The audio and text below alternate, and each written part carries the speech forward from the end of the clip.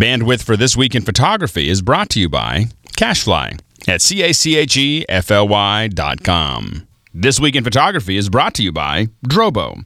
Find out how you can get your own Drobo at drobo.com/twip.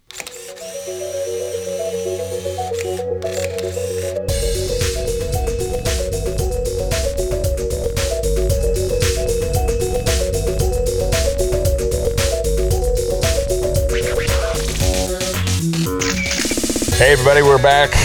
Well, we're kind of back. Scott is missing.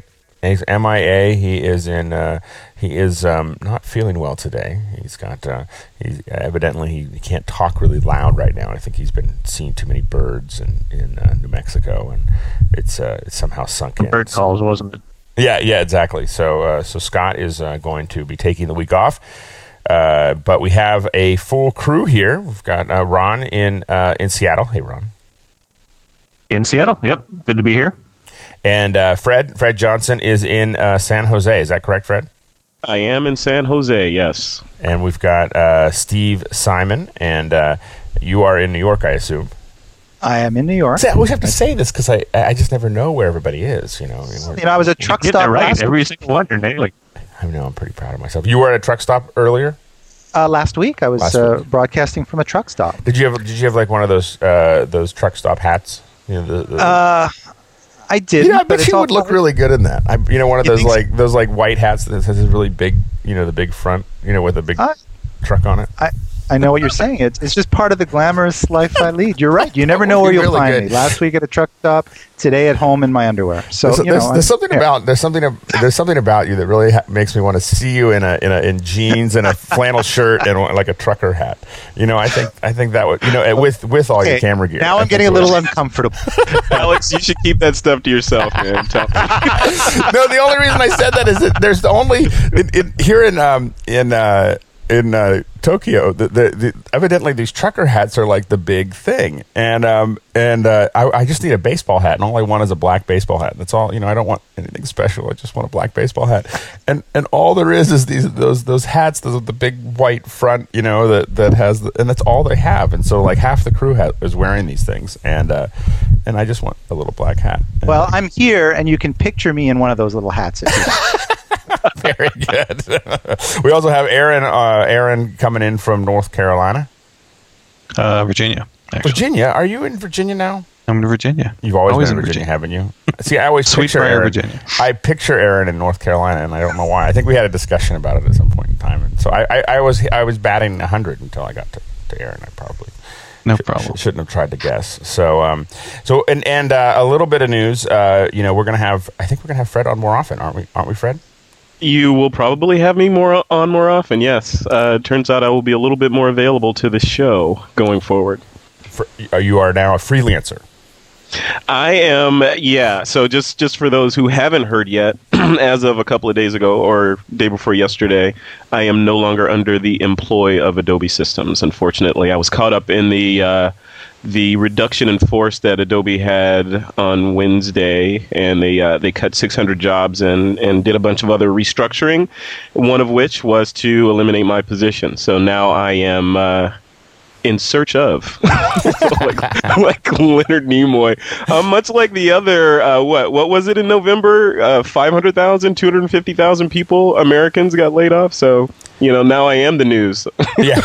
Well, can I just say huge mistake? Yeah. That's what I said. I was screaming that as I left the building, but no one listened. So no. Shaking your fist. Yeah, shaking my fist now. No, it was Adobe's a great company. I have absolutely nothing negative to say about them. They, they're suffering from the effects of the economy just like everybody else is, and it's.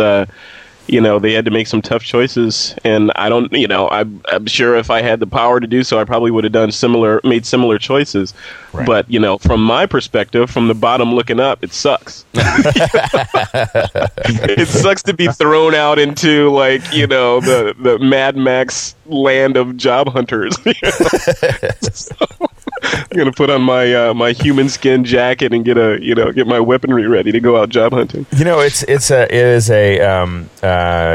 It sounded like a little bit of it was the timing of CS4 coming out right around the same time when everything's slowing down. Yeah, and that's such a huge cash. From just like a fundamental level, you look at, when people are making decisions about money, like, should I eat and clothe my kids, or should I upgrade? So right.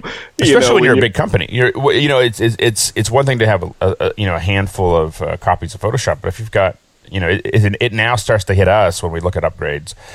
When we have, we've a while ago we had 2 or 3 computers, and now we have 12 computers that we have to upgrade if we're gonna keep everything in the same thing, and that starts to turn into real money, even if it's only upgrading. Yeah. And it's a vicious cycle, because it's, companies like yours that have multiple computers that they need to upgrade. They have to think twice about, should I upgrade them? And then, then if you don't, then it impacts the company that's providing the software. Then, I get laid off, and then I have to impact people. Sorry, I guess that's my, I guess I'm sorry. Fred, I'm sorry. I didn't. It's all your fault. If I'd only known, I would have bought CS4, last week. Yeah, they said they were like one copy of CS4 away from keeping me on. Hey, can I just say, I bet you, out of the thousands of TWIP listeners, and this show is pretty popular, which we'll find out in a minute when we get to the news, but I bet you, you're not alone, Fred. I mean, there are a lot of people, and I just want to say that, when I left my full-time gig and I sort of went into the world of freelancing, I mean, at first, it sucks when it sort of happens at a time when you're not completely expecting it, but it could be a blessing in disguise. And, from what happens from here on in, you can sort of kind of, do what you kind of want to do, hopefully, in the next few months as you sort of carve your path to the future. So in a way, you're free. The chains are off and anything's possible. Yeah, and that's what I've been thinking. As I climb out from my pit of self-pity, the thing that I keep thinking about, where would I want to go in Silicon Valley, or otherwise? What's the company that I've been lusting at working for? And I'm coming to a loss right now as to, where do I want to go? There's, of course, the big ones, that everybody wants to work at. But it keeps coming back to, Steve, like you talk about, like you just talked about, maybe the next step is Frederick Inc. and doing something on my own freelance wise. And that's what I've always sort of wanted to do. And that's what I've always wanted to pursue is what would it be like to be your own boss and just do photography, as a full-time gig. Now, granted, this is probably not the ideal time to be starting a photography business, but, you started in the mud, when the mud dries, you'll be that much stronger. Absolutely. And there's never really... Go ahead. I was going to say, I also hear that Statborn is looking for a personal butler, so you could try that too. Nice. I'll clean his lenses for him. Yeah. He has a lot of them. You got to be careful with that. So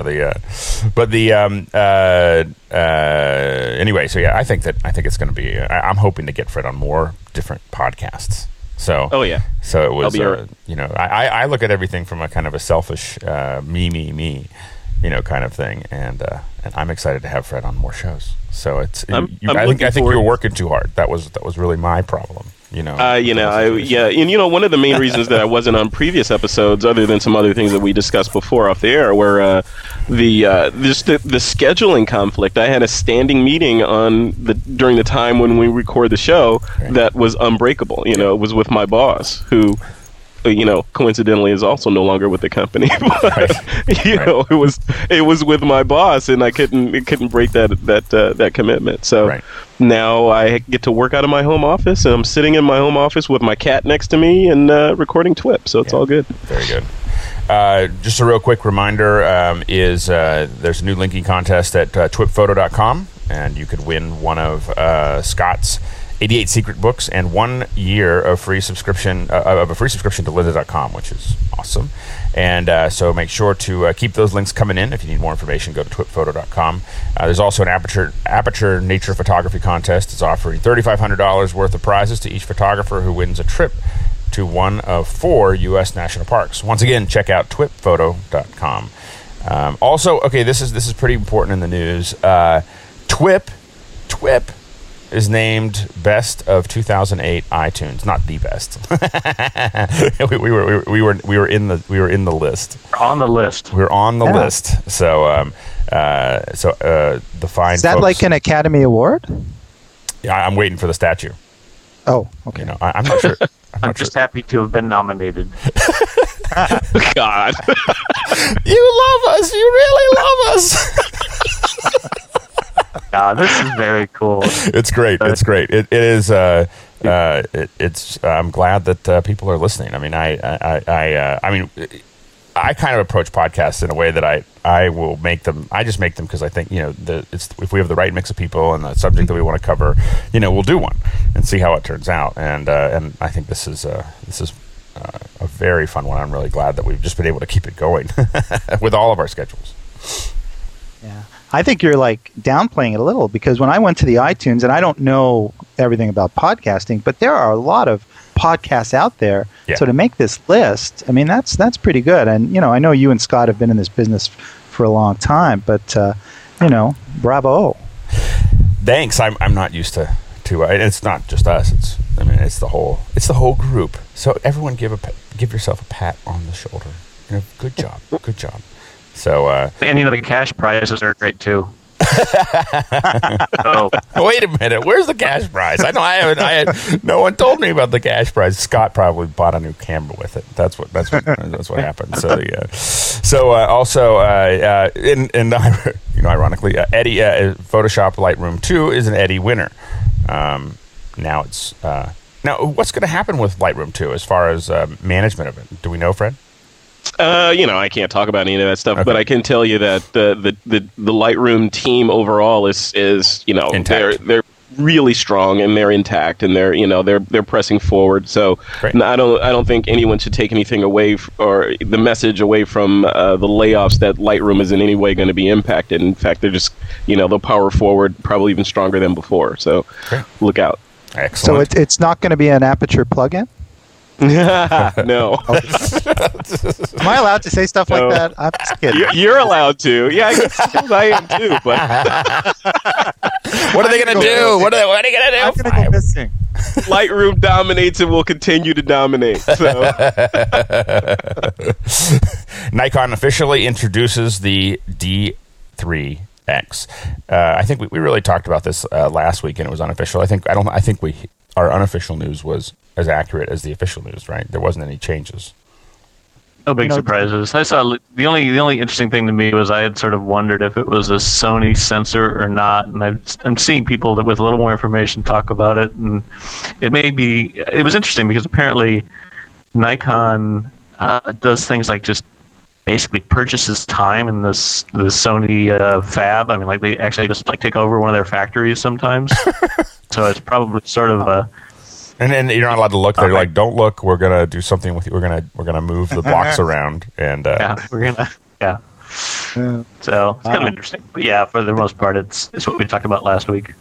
Have you guys seen all this kind of crazy negative talk on all the blogs about the $8,000 price tag? A lot of people are just livid about it. They're just. I mean, I'm disappointed. I was hoping it'd be a little less, but I mean, there's real strong sentiments against that. It's ugly. That was a great post that you. Yeah, I read the post you did, Stephen. It's a great point that Canon's had a camera in this price range for years, and I mean, sure, it'd be nice if it could come out at a lower price point, but level. It's a high end special. Right. Oh, now we're losing Ron a little bit here. So, sure. Stop hitting the mute button, Alex. Yeah. It's really great. I make it sound like static. If you just kind of tap it, it doesn't sound like I just turned them off there. So I finally say something intelligent on the show and it cuts out. I guess I'm not that excited about it. I guess I feel like Nikon has done such a good job about talking about it's not megapixels, and then they give us a really high megapixel camera, and it's not going to be the light sensitivity is not going to be the same as the D3, right? Well, the one thing that, obviously there's all this chatter. No one's really, had their hands on it. There's a few sample images out there, but, it'll be very interesting because, as we've often discussed, it's not the quantity of megapixels, it's often the quality. But there's some chatter that this sensor is really something special, and Nikon is kind of looking at it sort of as a medium format, competitive kind of entry into that arena. So, I mean, we'll see what it actually will deliver. It'll be very interesting. I was talking to a friend of mine. Was it Marcus Bell? He's a wedding photographer out of Australia who happened to get his hands on a D3X early, and he did a blog post with some sample images. And he basically said that it's a great camera. He loves it. It's basically, like the D3 with a couple of extra things like a larger sensor, etc. But what he did say was because the frame rate is lower than the D3 that he didn't see it particularly as a wedding shooter's camera, which I would think is one of the biggest markets for that body. So I don't know. It's interesting to see. It'll be interesting to see what happens with that thing. For me, I have a D3 right now and a D700, and I'll tell you that I find myself shooting with that D700 like 90% of the time because it's just light, it's good, it's it's easy to flick around. So in a lot of ways, that's kind of the sweet spot for you, and you're still getting a lot of the good low light response. Yeah, absolutely. It's the same sensor as in the D3, and it's got the UI and the menuing system seems more intuitive to me. It's smaller. I threw a little hand grip on there, and I put my little lens on there. I'm good to go for the whole day. And the D3 is great. I love it. I'm not knocking it, and I'll shoot with it all the time. But it is when you walk out with that thing, especially if you slap a 70 to 200 mil lens on there. You are a photographer, and everybody knows it. And some people like that, yes, and that's necessary. I mean, that's good for in wedding photography specifically. There's always a big thing about with video cameras. You could probably walk out there and shoot something really great with a little HV20 or HV30, but everyone comes with a big camera because that says you're spending money. Yeah, and there's a fantasy out there going around that Nikon is planning on some sort of a rangefinder camera with this D3X sensor in it. Ooh. Like how wouldn't that be something? That would be cool. That would be awesome. So hopefully we'll see that. Nikon is also shipping a GP1 GPS unit this month. So this is going to fit. This is the GP1 is designed to connect with the D90. It as well as the 10-pin remote socket of the D3X, D3, D700, D300, D200. So this is for the kind of upper, or I guess not even medium to upper end SLRs. And this does this put the GPS data into the metadata? Yeah, so that's how. So, it does, and that's the cool thing about it is it's sort of an integrated solution. It's expensive. I mean, I really expect some cheap knockoffs to show up in the $120 range, and that's what I would be looking at personally. Right. How does it fit on the cameras? I mean, what does it go on the hot shoe? It fits on the hot shoe. Okay. Yeah. So making the D3 even more impressive.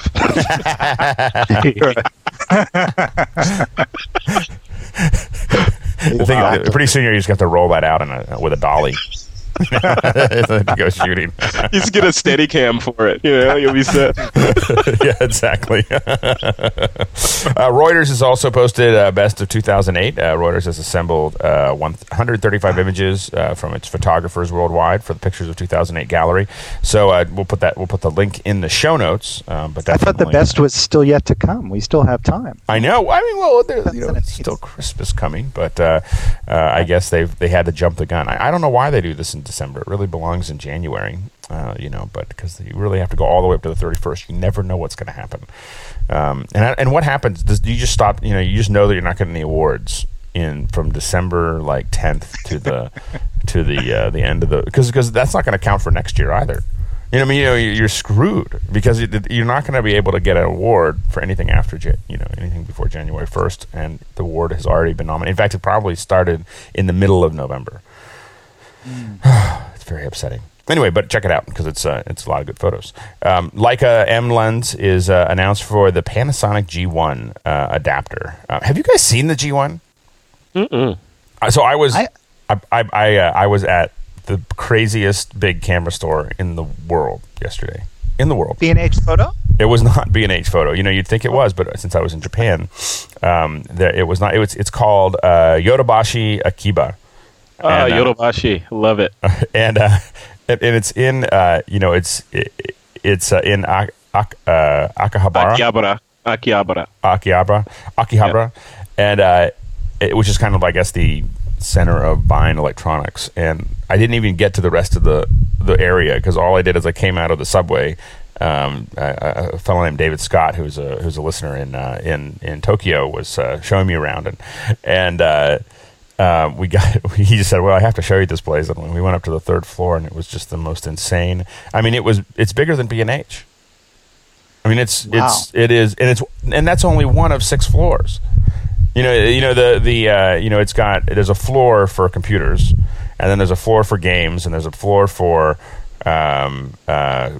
photography. There's a floor for. I mean, it was the most insane thing I'd ever seen, and I bought a camera because I was, I was there. I was swept up in the moment. I was like, I have to buy a Ricoh. So I bought that.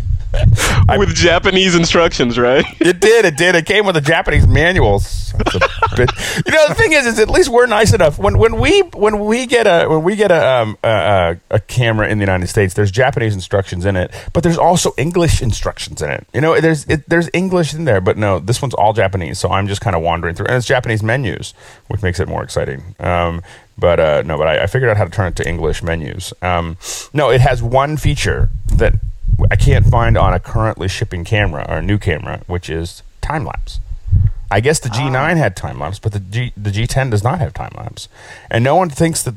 It's not even in the marketing spiel of the camera. The R10 is a little $230 camera. It's like a little all auto, crap fest for the most part. But but it has time lapse, and Stu Maschwitz and I were talking about this. And what I want to do is be able to sit it on something and be able to shoot people building movie sets, over time. I got to say, the G9, I had seen some time-lapse work from the G9, and I thought that was one of the coolest thing about that camera. It's really neat. Well, I would have picked up a G9 if they had it there, because the thing is that I'm what's funny is in Amazon, the G9 is holding a price that's higher than the G10. Usually I use that as an indicator that somebody at the company screwed up. It means that they cut something out that's important to people. And I think that time lapse. What's missing is the R10 doesn't really give you you can't set it to all manual. So what'll happen is it'll flicker if I'm shooting inside and people are moving around and stuff like that. But I can fix that later. I have the technology. But but anyway, so I needed a time lapse camera, and that's where I went to get it. But I saw one of these G1s, and they are the cutest little SLR cameras. They're so cute. It's like an SLR camera, but it's tiny. It's like a little baby SLR. You kind of expect that if you use it for a year, it'll grow into a larger camera, and if you use it for a decade, it might grow into a D3. It's like this, but it's tiny. I heard really good things about that camera, the G1. It looks, as I said, it looks nice. It's smaller. You could easily put it into a smaller, bag or whatever. I guess that's what it's. I'm not sure the entire design. I had heard about it, but I hadn't really thought much of it. But it's people should definitely check it out. It's a fun looking camera, just much smaller. So if you like the SLR, if you thought, I want an SLR, but I don't want something that big and bulky, then that is the. It's a pretty nifty little camera. It's creating a whole new problem for photographers because you'll have your little carry-around camera, then you'll have your little mini system, the G1 cute mini system, then you'll have your D700 Fred when you go out, or then when you want to look like you're a photographer, you'll have your D3. I mean, man, it's getting pricey. If you had a D3 and a bunch of these little G1s, it would look like you had a little family. Like big duck and little ducks. You put a bunch of little different lenses on it. Alex, you've been in Japan too long, I think. You need to come home. Also, Leica and Fujifilm have firmware updates, so check those out if you have a Leica or a Fujifilm Fujifilm camera. And Alien Skin Software announced bokeh lens simulation plugin for Photoshop. And in general, I haven't used this one yet. The Alien Skin software is, I think I have just about everything else they make. So I really enjoy a lot of what they're doing. But this is designed to really, it's based on the mathematics to give you sophisticated enough to produce a natural blur and creamy highlights. I've always is it?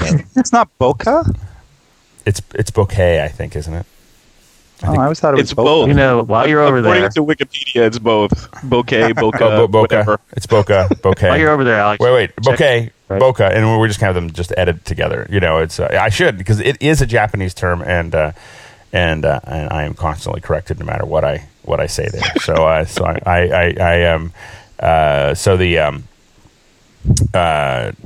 anyway, so yeah, but whatever it does is it makes the background blurrier, really, in a really nice sort of way. You know, this is actually a really. I'm going to post a little video of it'll be either next week. I think next week we have the video coming out with Greg Downing, but the week after that, I used just Photoshop's lens blur, and it actually worked surprisingly well. I hadn't really. Have you guys used that at all? Oh yeah, all the time. Yeah, so I shot a picture that was, you know, the slate for the movie that we're working on was just standing. It just looked interesting because it was standing on the just standing up in the grass, and I figured, well, I'll just take a photo of that. Now I didn't have my SLR with me, and I'm kind of used to having that kind of short depth of field, and I took the photo with my little LX3, and it just looked like a snapshot. You know, it just was, you know, it was not. Everything was in focus, and so what I did is I just ran a simple gradient from front to back and kind of separated the actual slate from it and ran the lens blur, and I was really surprised at how nice the depth of field, the simulated depth of field, worked. I haven't used it a lot, and it worked. Have you guys played around with what is it, Focal Point from On1 software? It's a plugin for Photoshop. No. It basically what it does is it simulates a lens baby effect where you can have selective blurring either in the foreground or the background. You can tilt the blur on a 3D plane. This is really, really interesting. I've used it a lot, and it's you know, it's not the same as having a swing tilt camera, but or a swing tilt lens, but it lets you do some interesting effects on images that would have otherwise not been good. Yeah, I think Steve is appalled by the whole thing. he's not even talking. He's rolling his eyes. I can hear it now. I'm not going to chime in. I'm just going to let the conversation run its course. And, I'm not telling anybody what to do.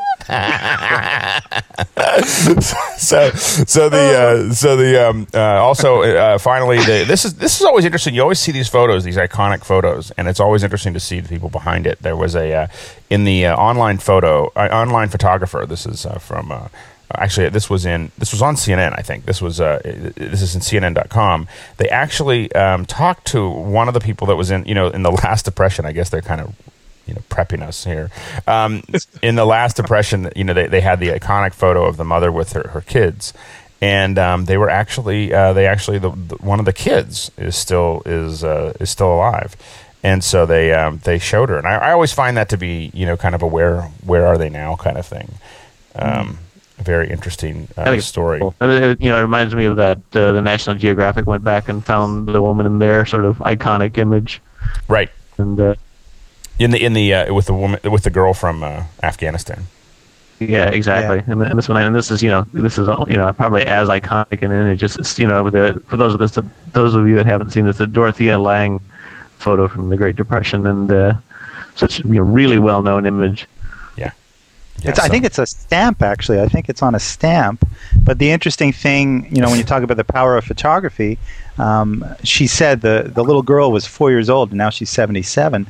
She said it brought shame and determination to the family. And as it turned out, the kids all ended up working hard. And from what this little piece said, we're quite successful in getting out of that, the poorest of the poor kind of situation they were in.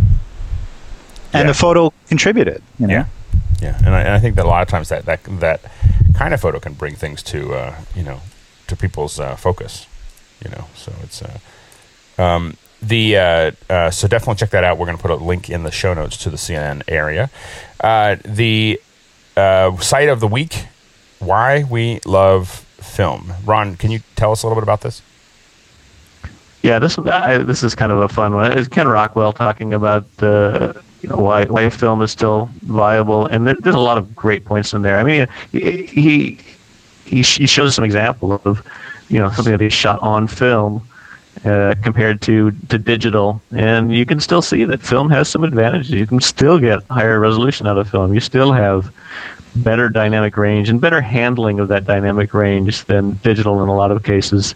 And he kind of makes a point that if you if you shoot film but then have it immediately scanned, your workflow still ends up being a reasonable thing. You still have the archived stuff. And he kind of goes off on a tangent and talks about the benefits to the point of where it's a little bit ridiculous and there's a lot of straw man arguments. But we'll put the link in the show notes. It's definitely worth looking at because it's not. It's easy these days to say there's a clear advantage of digital over photochemical, but it's really not the case yet. Interesting. Yeah, no, I think it's coming, but I think that I couldn't imagine going. I don't think any of us does anyone else shoot film at all ever? Never. No, I couldn't imagine going back. I think I was going to say insert cricket. Yeah, it's like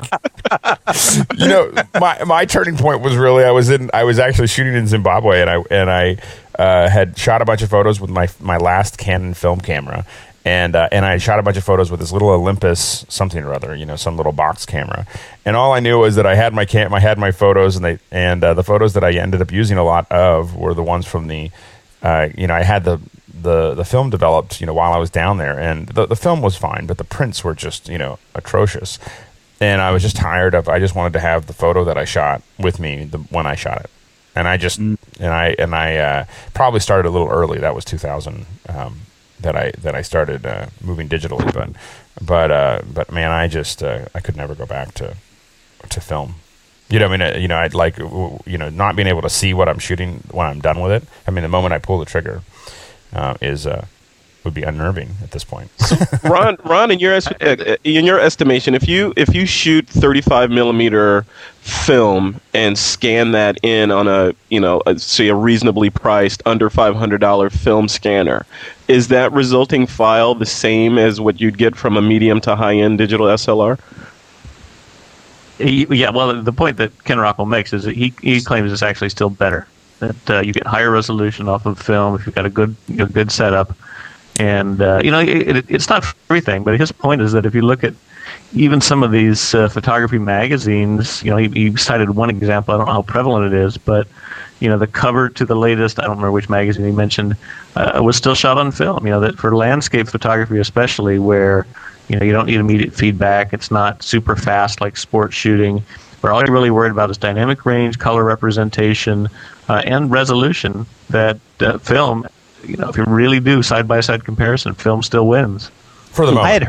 I had heard that a 35 millimeter frame is sort of at its highest level equivalent to a 24 megapixel sensor. So we're kind of there now, I guess, according to the real technical argument. But Ken Rockwell, he's a bit of a pot stirrer, is he not? I mean, I've seen a lot of things on the various blogs that kind of a lot of he's controversial. No, yes, you don't put an article up like this without some intention to just be controversial. Because clearly there are advantages, and like I said, there's a lot of straw man arguments he makes about, shooting film is good as opposed to digital because on digital you might walk into the street and get hit by a bus because you're looking at the back of your camera. So he claims that, I mean, clearly it's got to be a little bit tongue in cheek because he cites safety as the example. Right. It's better in that case. So if you're shooting digital, wear a helmet. If you're using film, it's not so necessary. Wow. But the dynamic range and the color representation, the color accuracy are valid. Yeah. No, I think that there's still times when I'm shooting outside where I know I don't have the range that I would have on film. I think that's always something with when you're shooting digitally, especially the highlights. You're always I'm a little afraid of them. Compared to where I would be. Yeah, well, and they just don't clip. I mean, that's the thing. You can push and pull film so much more than you can digital. That's pure white in digital. That's it. It's clipped. Yeah. As an ode to the old days, when I switched completely over to digital, I ended up getting a 4x5 sort of speed graphic type camera, which I have and I plan to use, but I just haven't used it yet. So, and I know a 4x5 would give you resolution that will, kill, but I just haven't gotten into it. I don't know if I ever will. Right. Yeah. So we have, speaking of photos, we have a winner for our photo assignment. This was from, it's called Holding Up the Moon. This was by Wild Vine Photography. And do you guys see this photo? It's just, I don't know how long it took to. It's beautiful. It's perfect. Well timed. Yeah, very, very well timed. That's quite a photo. Either that or really, really good Photoshop. But right. but if I'm assuming this was shot. It was just a great setup. This was So Holding the Moon. It's got a obelisk that's kind of with the moon right on top of it. So definitely check that out. We'll put that in the show notes. And congratulations to Wild Vine Photography. We've got a new assignment for everyone. Humor and no clown pictures. That's Aaron. Aaron was like, no clown pictures, but you can put whatever you want. Aaron will clowns aren't funny. That's the thing. Yeah, I think Aaron had a bad clown experience. So Aaron, do you want to talk about it? Or? Okay, maybe no. He starts twitching. No, I can't talk about it. I can't talk about the clowns. So so humor is the next one. So get your cameras out. This was Straight Lines was fantastically popular, and we had some incredible submissions. And so hopefully we'll see as many with humor.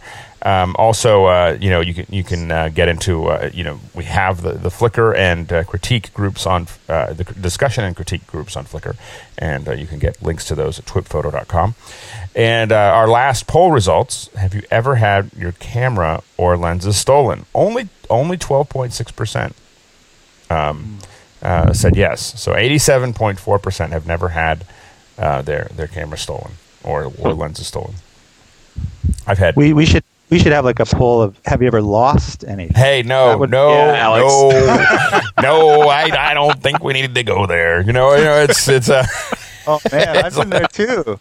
Thanks. I've lost the cameras. I've had them stolen. I have all kinds of ways of getting rid of cameras. That I like to leave a piece behind. That's what insurance is. That's what insurance is for. Yeah, the problem with insurance is the deductible. Well, the nice thing is that I get to upgrade my camera. So I've only had my camera gear stolen once, but it was kind of fun because I had good insurance at the time, and I get to buy a new camera. I think that at times, especially as cameras get older, it's like this one is if this one disappeared, I could buy something newer and better with the money. So if you have a good insurance company. So anyway, all I can say is if somebody steals my camera, please steal all the lenses also, so that I could upgrade everything at once. Go for it. Ron, I don't know if you want to make that call. Some people have and some people, if you go to their, if you see little signs, that where I grew up, say insured by Smith and Wesson, or beware of dog and everything else. And Ron's is, if you're going to take it, go take it all. Yeah, please don't do it halfway. Ron, apparently your insurance agent's a real twipper. He's always listening. And now you're screwed. So now next, the new poll is, how many days of the week do you shoot? So 1, 2, 3, 4, 5, 6, 7. They don't have 8 here. I'm not really sure what happened. I think Scott wasn't really paying attention here, but 0 there is the problem. Oh, 0. I like to listen to TWIP, but I don't actually take any photos. So yeah, I guess we probably should put 0 there, but we're going to assume that it's at least 1. So do you guys shoot it almost every day? I wish I could say I did, but no. Okay, I'll say I do. I shoot weekly. I'm a weekly guy. If it's not people, then it's just normal, just like a photo walk with some people around town or something. Right. But try to pick it up at least once a week. So that's how about you, Alex? Are you shooting every day? I do shoot every day. So I think it's very, very rare for me not to shoot. something every day. Now, it may be like reference photography or something like that, but it's rare for me not to have a camera in my pocket, and now I have to admit that sometimes it doesn't really count because it's not like I'm shooting. I use my camera for everything from notes to I'm so used to it now that if I want to buy something or I want to remember something, I just pull my camera out and take a photo of it. And I don't want to write it down. I don't want to think about it later. It'll end up in my photo library, and I'll put it in its little folder of things I need to get or things I want to pay attention to. So I take it for as much just personal reference as I use for to take to remember stuff. So. What do you guys think about the idea? I think I brought up last time, but scheduling time to shoot, every week, because I think a lot of us will say we're not shooting as much as we'd like, but maybe we need to actually work it into our schedules to actually, do it. I'm thinking that might work for me. I don't know about the rest of you guys. Well, I think that if I think with anything, if you're having trouble getting to it, giving it some time. I think all of us have busy schedules, and photography should be an important part of our busy schedule. It's kind of like Wheaties, Wheaties for your eyes.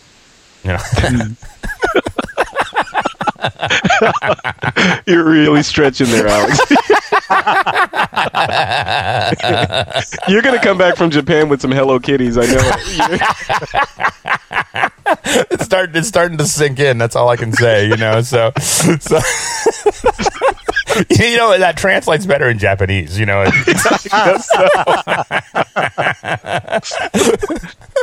Right. Lost in translation. So, off to our Q&A. We've got a lot. We got a lot of questions. I don't think we'll even get to them all today.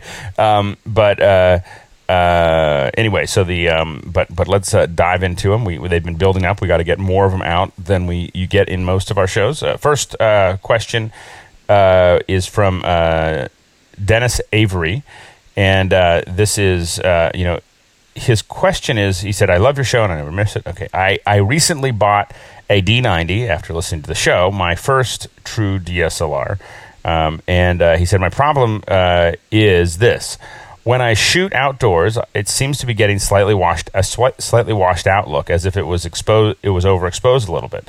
Regardless of what lens I use, 18-105 for example, this occurs in auto mode. Can this be adjusted in the camera for auto mode?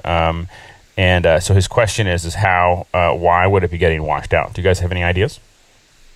Well, I'll just. Yeah, lots of ideas. It's hard to say. He's a new guy. He's a newbie. So is it looking washed out on the back of his camera?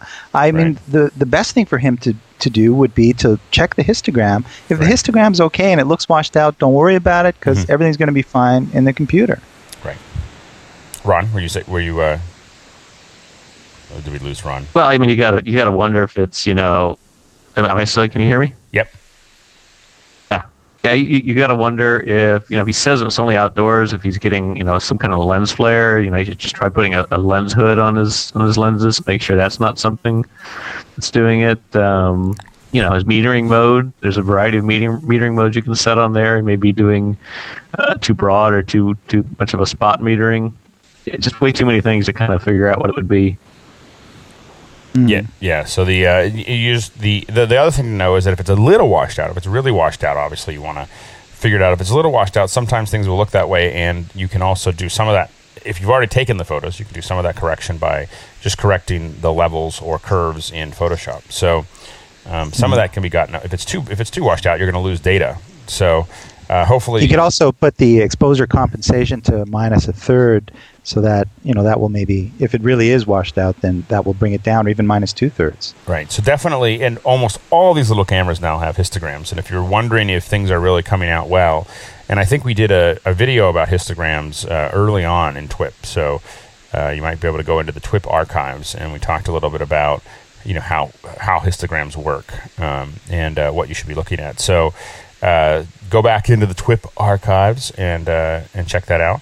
But really, you're looking at that little area, and that's the population of pixels from black to white. And if you don't see the whites getting cut off, if you see all that the histogram going and just getting cut off on the right side, you're in trouble.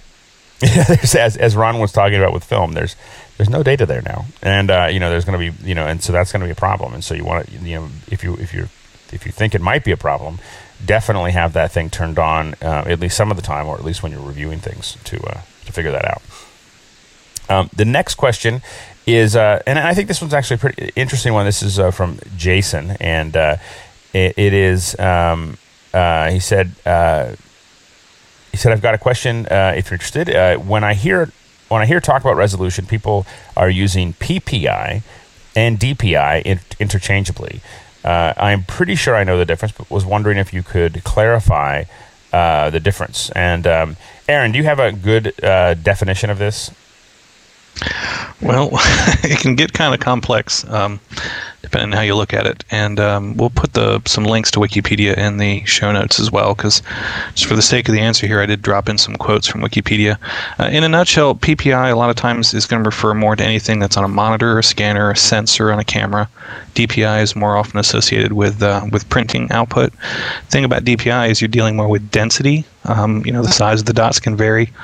And I'll just read a little segment here that comes out of Wikipedia just for sake of clarity. But it says PPI can also describe the resolution in pixels of an image to be printed within a specified space. So for instance, a 100 by 100 pixel image that's printed in a 1-inch square could said to be 100 pixels per inch regardless of the printer's DPI. So if that helps a little bit. Yeah, and PPI, I think a lot of times when people are talking about it is how dense the pixels are on your monitor, because a monitor can be, while it may be 1920 by 1080, how tightly packed those pixels are. The dot pitch. Yeah. So makes a difference there, and I think the thing that is most important for people to take away oftentimes is that really all you care about is, and this is something that I think people getting into photography, digital photography, get into is knowing that it's just pixels. Like what you really care about when you're working on your photography at the beginning is how many pixels by how many pixels. A lot of people will ask you, well, it's 133 DP or whatever DPI.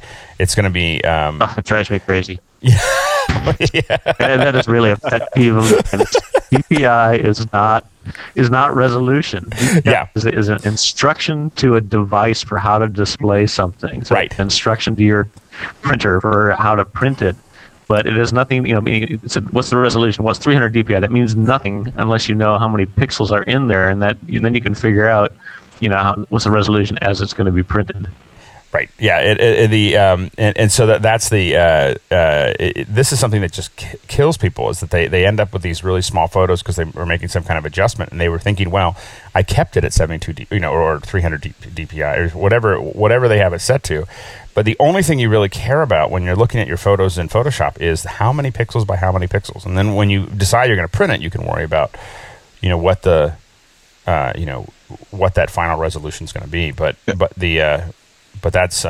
people can get, you can throw away a lot of data by accident if you're not. You don't want to make a one-to-one correlation, because if an image, and again, there's another example we'll put in the show notes here, but if an image is a set number of pixels, 1,000 by 1,000 pixels, printing it at different DPIs is going to change the physical size of what's printed, because you're dealing with the density of the print at that point. Right. So the printer will have to increase its density in order to retain a certain size for an image that has X number of pixels. So there's not a one-to-one correlation between the two.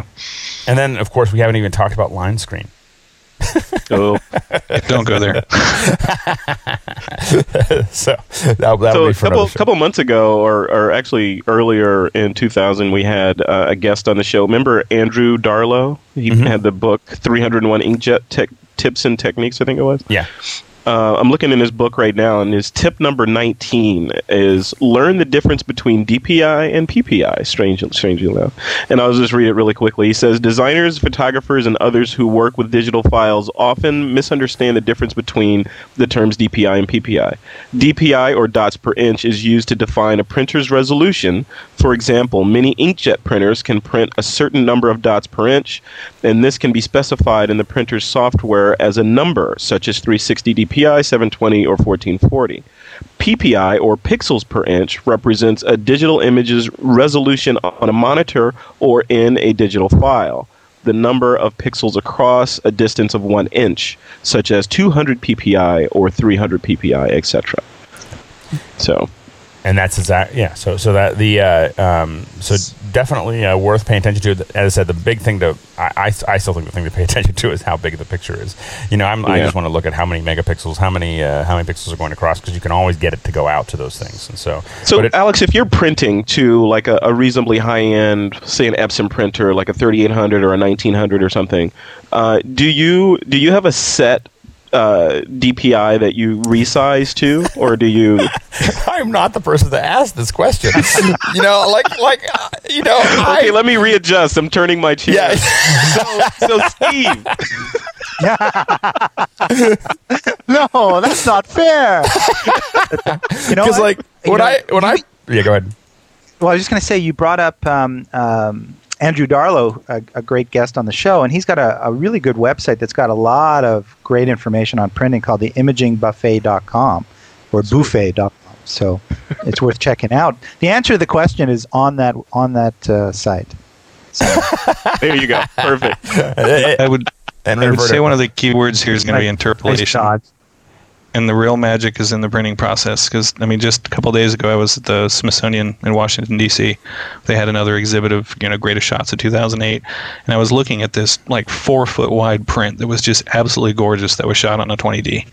And that what's coming out of the camera is not going to print that way under normal circumstances without some real magic in the printing and output process. Right. I think we need to pose this to Scott Bourne, because I've got some prints of his that he shot with a 10D and a 20D that are, I think, at 11 by 14 or something, and they're tack sharp and beautiful. So he's got to have some secret recipe on how he's doing that. Yeah. Yeah, I just don't print that often, and if I print, usually I send it to. I have my little books made. I thought you were gonna say Minion. No. I don't have anyone print for me, but I just don't print that often. I literally my dream for the house is to have a whole bunch of little LCD picture frames, rather than having still images. There you go. So I can just change the photos all the time. I'm not that interested in having. I'm just not that interested in printing anymore, and so it. I was going to ask you, Fred. So your question was what DPI or PPI that you set your file to for printing? Was that? So if I'm going out, I got a 3800 and I want to print an 11 by 14 print. That printer, what should I set my DPI at? Should it be 150, 300, or? I have used a few little magic numbers, and I've got beautiful results with my 3800 at 266 and 240, the minimum. Ooh. So I had heard that if you go much beyond 266, it's kind of lost between the dots, and that's a bit of a sweet spot for the biggest print that printer will allow you to do.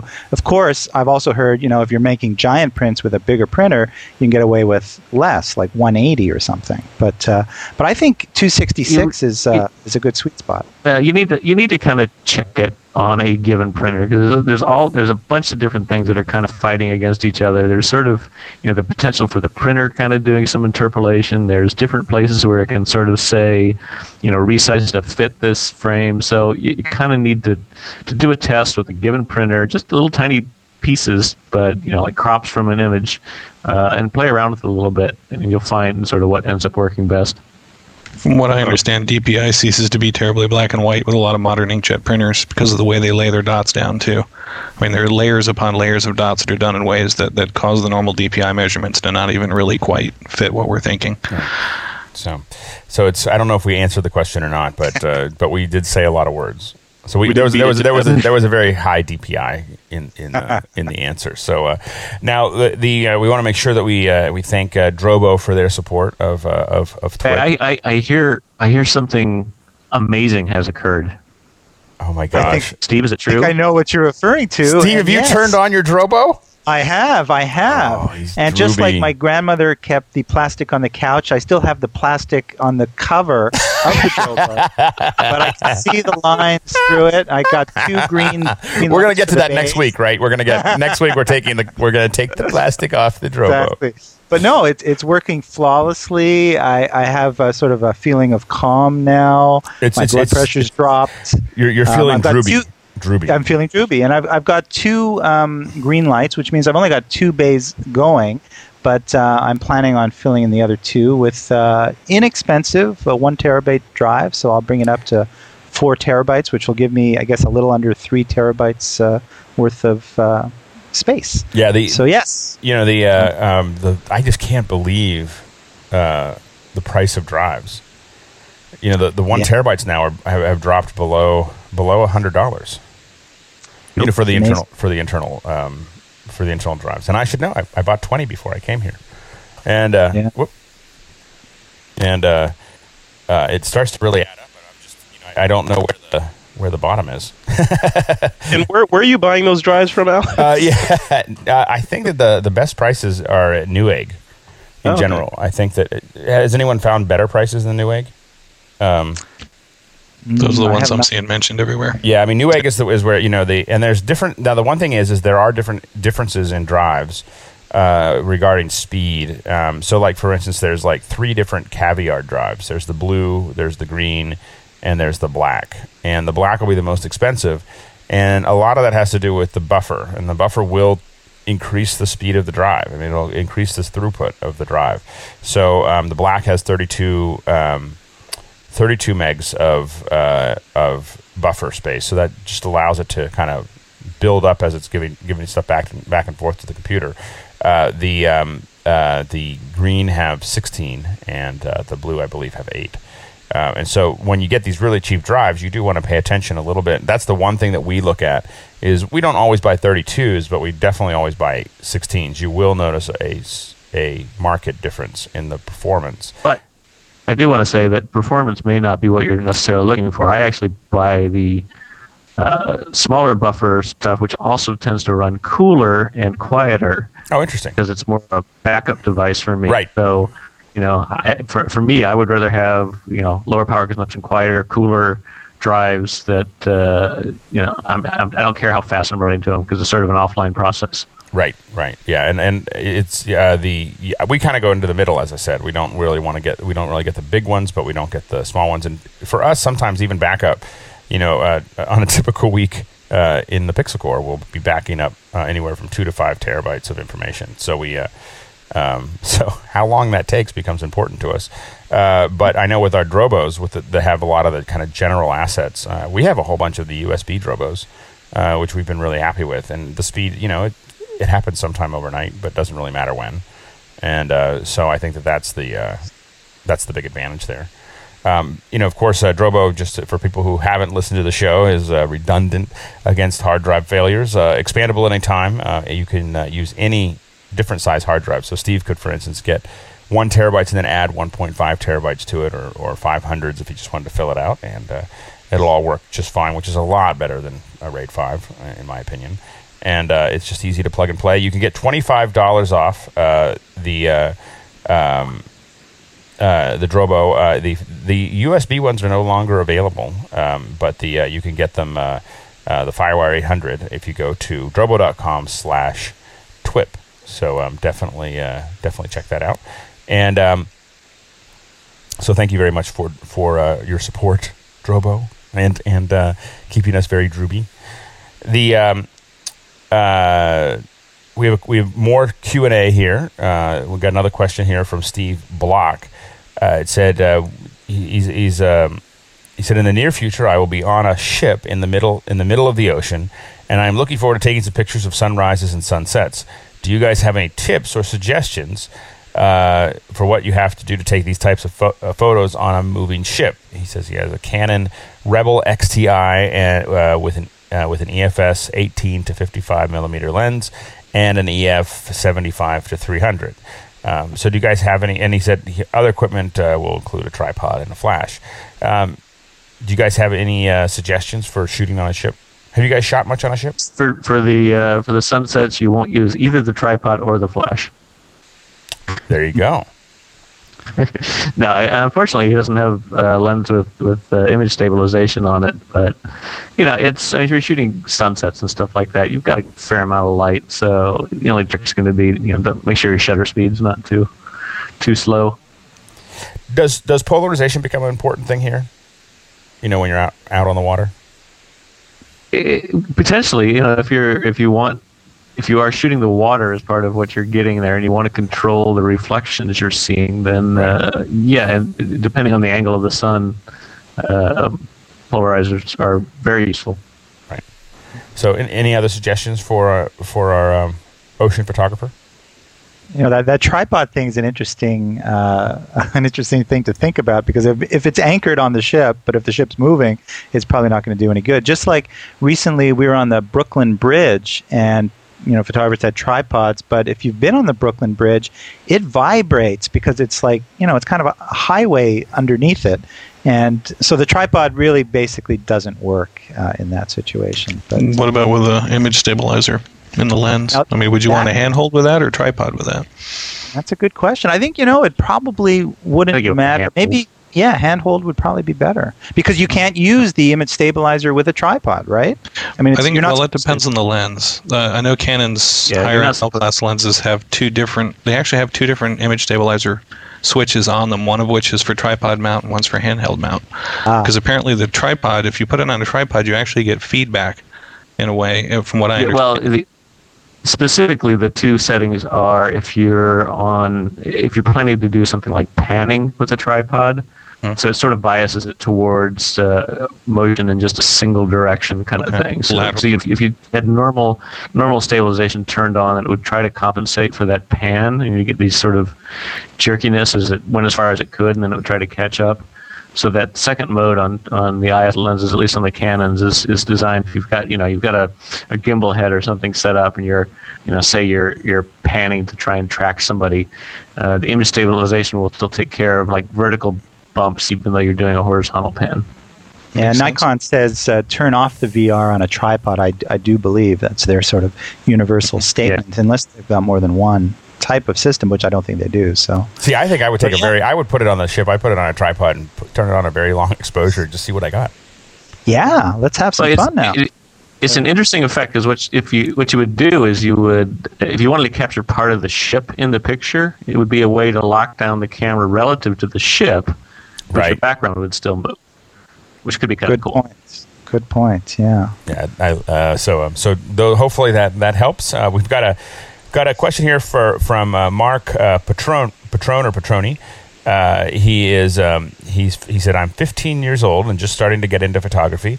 He said, I saved up a lot recently and bought a 40D with a Sigma 18 to 200 OS. That's awesome. And I will be going to China in the spring. And my question is, what advice do you have for young photographers just getting started? Yeah.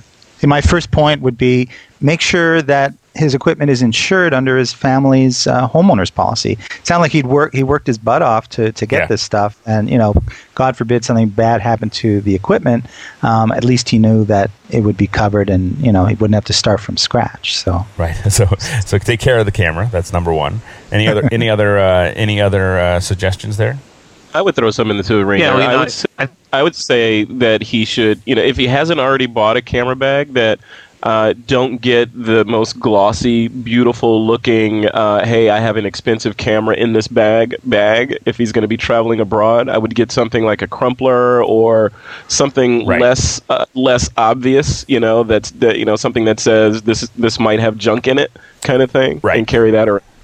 Yeah. No, I'm a big fan of not having especially when I get out into an area where I might be a target, is to make something look like just a regular bag, or put it in a regular bag. But you want to have it padded somehow, but you want to make sure that it doesn't look like it is what it is. Once you take it out and start shooting, the jig is up.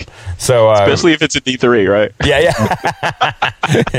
but that one, that's just because you have to use a crane to get it out of the. Yeah. And I would assistants are for. The thing is when you're shooting. Here's my question: is when you're shooting with the D3 and you're like backing up to get a photo, to kind of get everything in frame. Does it make the beeping noise? Like beep beep. That's awesome. I think that's a feature request. It's got a little accelerometer in there. When you start backing up, and just make sure you're not gonna fall over. Because if you fell backwards, it might fall on you and crush your head. That's the thing you have to be careful of. The D3X, I think, has that. The little spinning red siren. So I think the only suggestion that I would give is a suggestion that was given to me. It's wisdom that was handed to me by another photographer. I asked. I think I've talked about this on the show before, so I'll make it quick. But Paul Houston is a matte painter at ILM, and I asked him how to shoot texture maps, and he said, "Well, take a lot of film, take a lot of photos."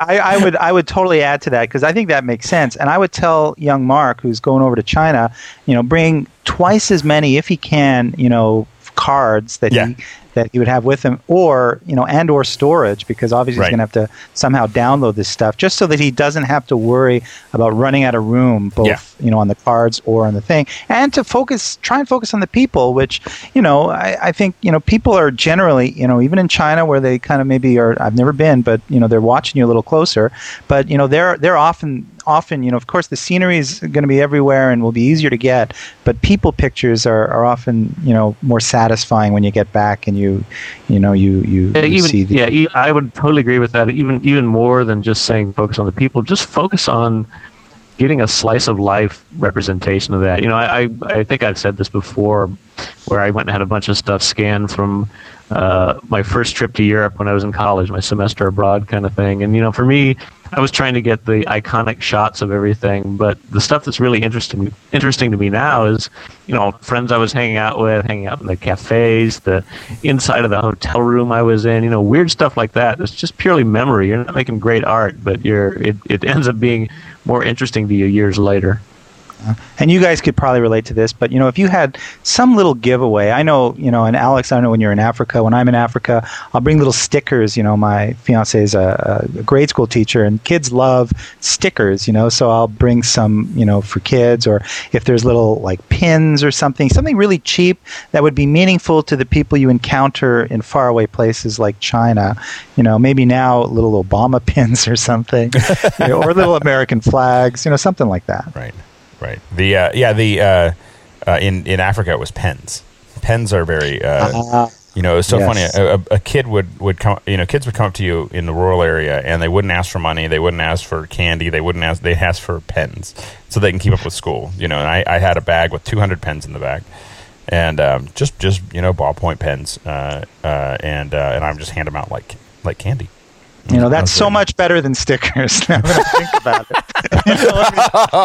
that could change their life. A sticker is only going to be and the thing that I got into, the thing that I was doing in Africa a lot when I went into the villages, was to take a Polaroid camera and take photos and hand them to people while I was taking. So I would take a photo for me, and then I take a photo for them, and I could just hand them the photo. The problem, of course, is you get halfway through that, and then you run out of Polaroids, and it's very, very awkward. Yeah. And so that was the reality that set in. If his experience will be anything like mine, just being out of his element, particularly coming from a Western culture and going there, it's going to be one of the most inspiring things to him anyway. I mean, there'll be so many things around him that are so different. I find I get a lot of my best photography when I'm traveling, if I'm completely outside of my normal environment. And I think that one thing that you have to, there's two things of taking lots of photos, for me anyway, is one is to pay attention to the country that I'm in and the sensitivities that country has about photography. So you just have to be careful of, in some countries there are, like if you're around government buildings, oftentimes, even in the United States, you'll get attention. And in some other countries, and I don't know what it's like in China, you can get a lot of attention by taking pictures with government buildings in the background, and of soldiers and of police, and of those are kind of things that you just want to be aware of. I usually will watch to see if other people are taking photos before I will. But the second thing is to get out of my comfort zone around taking pictures of people. Or taking pictures of whatever I want to take pictures of. A lot of times I can find myself feeling very self-conscious about, I have a little blog on Vox, or alexlindsay.vox.com, and I have a couple photos from Japan, up there. I'm going to put some more up. And but I know I want to take pictures like showing how I ordered my meal. And, it's a restaurant full of, Japanese businessmen doing their, having their lunch, and I'm sitting there snapping photos, being an obvious tourist. But, and there was part of me that didn't want to do it. I didn't want to take the photo, but then I was like, I this is my experience, and this is something I want to capture, and there's nothing wrong with capturing it. And I think that, being able to get out of that safety zone, I think, is an important part of, getting photos. Yeah. I would just add to that. I think that's a huge point, Alex, and especially for a young 15-year-old, I think you just have to maybe get a little outside your comfort zone, be a little bold, and you will not be sorry, because chances are, that's going to lead not only to better pictures, but maybe more encounters with people and a more meaningful trip, for the most part. And, it's sort of like getting into cold water. At first, it's a little uncomfortable, but once you're in, it's okay. And I think he will not be sorry if he, as you said, Alex, just gets a little out of his comfort zone. And if he didn't and comes back and looks at the image and they're all far away and he was a little bashful, he'll be unhappy. And I think a lot of photographers are kind of shy people, and the camera's the excuse to get into situations. Yeah. Yeah, absolutely. I totally agree with that. I think the camera, in a lot of ways, becomes your passport. Because if you're in, especially when you're traveling, because if you're traveling and you don't have a camera with you, you're just another tourist that's is just looking at stuff. But if you have a camera there and he's got his D90 with him, that's like, okay, I have an excuse for wanting to speak to you, so I'm going to go over there and engage this person selling things to get a picture of them. And the camera is the universal sort of, it's okay, I'm not trying to do anything nefarious here, So I think it'll be a good trip for this young gentleman. Yeah, something to be said too for your body language when you do it. It's how confident or sheepish you are in your approach. I think that's a lot. That's actually a life in general kind of thing. Is I had a problem when I was I used to officiate Little League baseball, which is a very dangerous job to do, and I would just kind of hold up my hand as out or safe, and people would yell at me and they'd scream at me. These parents are crazy, and I mean they really are, and my father, suggested that I really, I watch professional baseball umpires, and these guys go crazy. I mean, they practically, they're like doing like umpire martial arts out there. Well, he's safe, he's out. And I started doing that. No one argued with me anymore. It was an amazing lesson in life. Is that, if you just sound like you're sure, really sure. And so I think that's another great point. I mean, you feign confidence and people believe you, and then before you know it, you have confidence.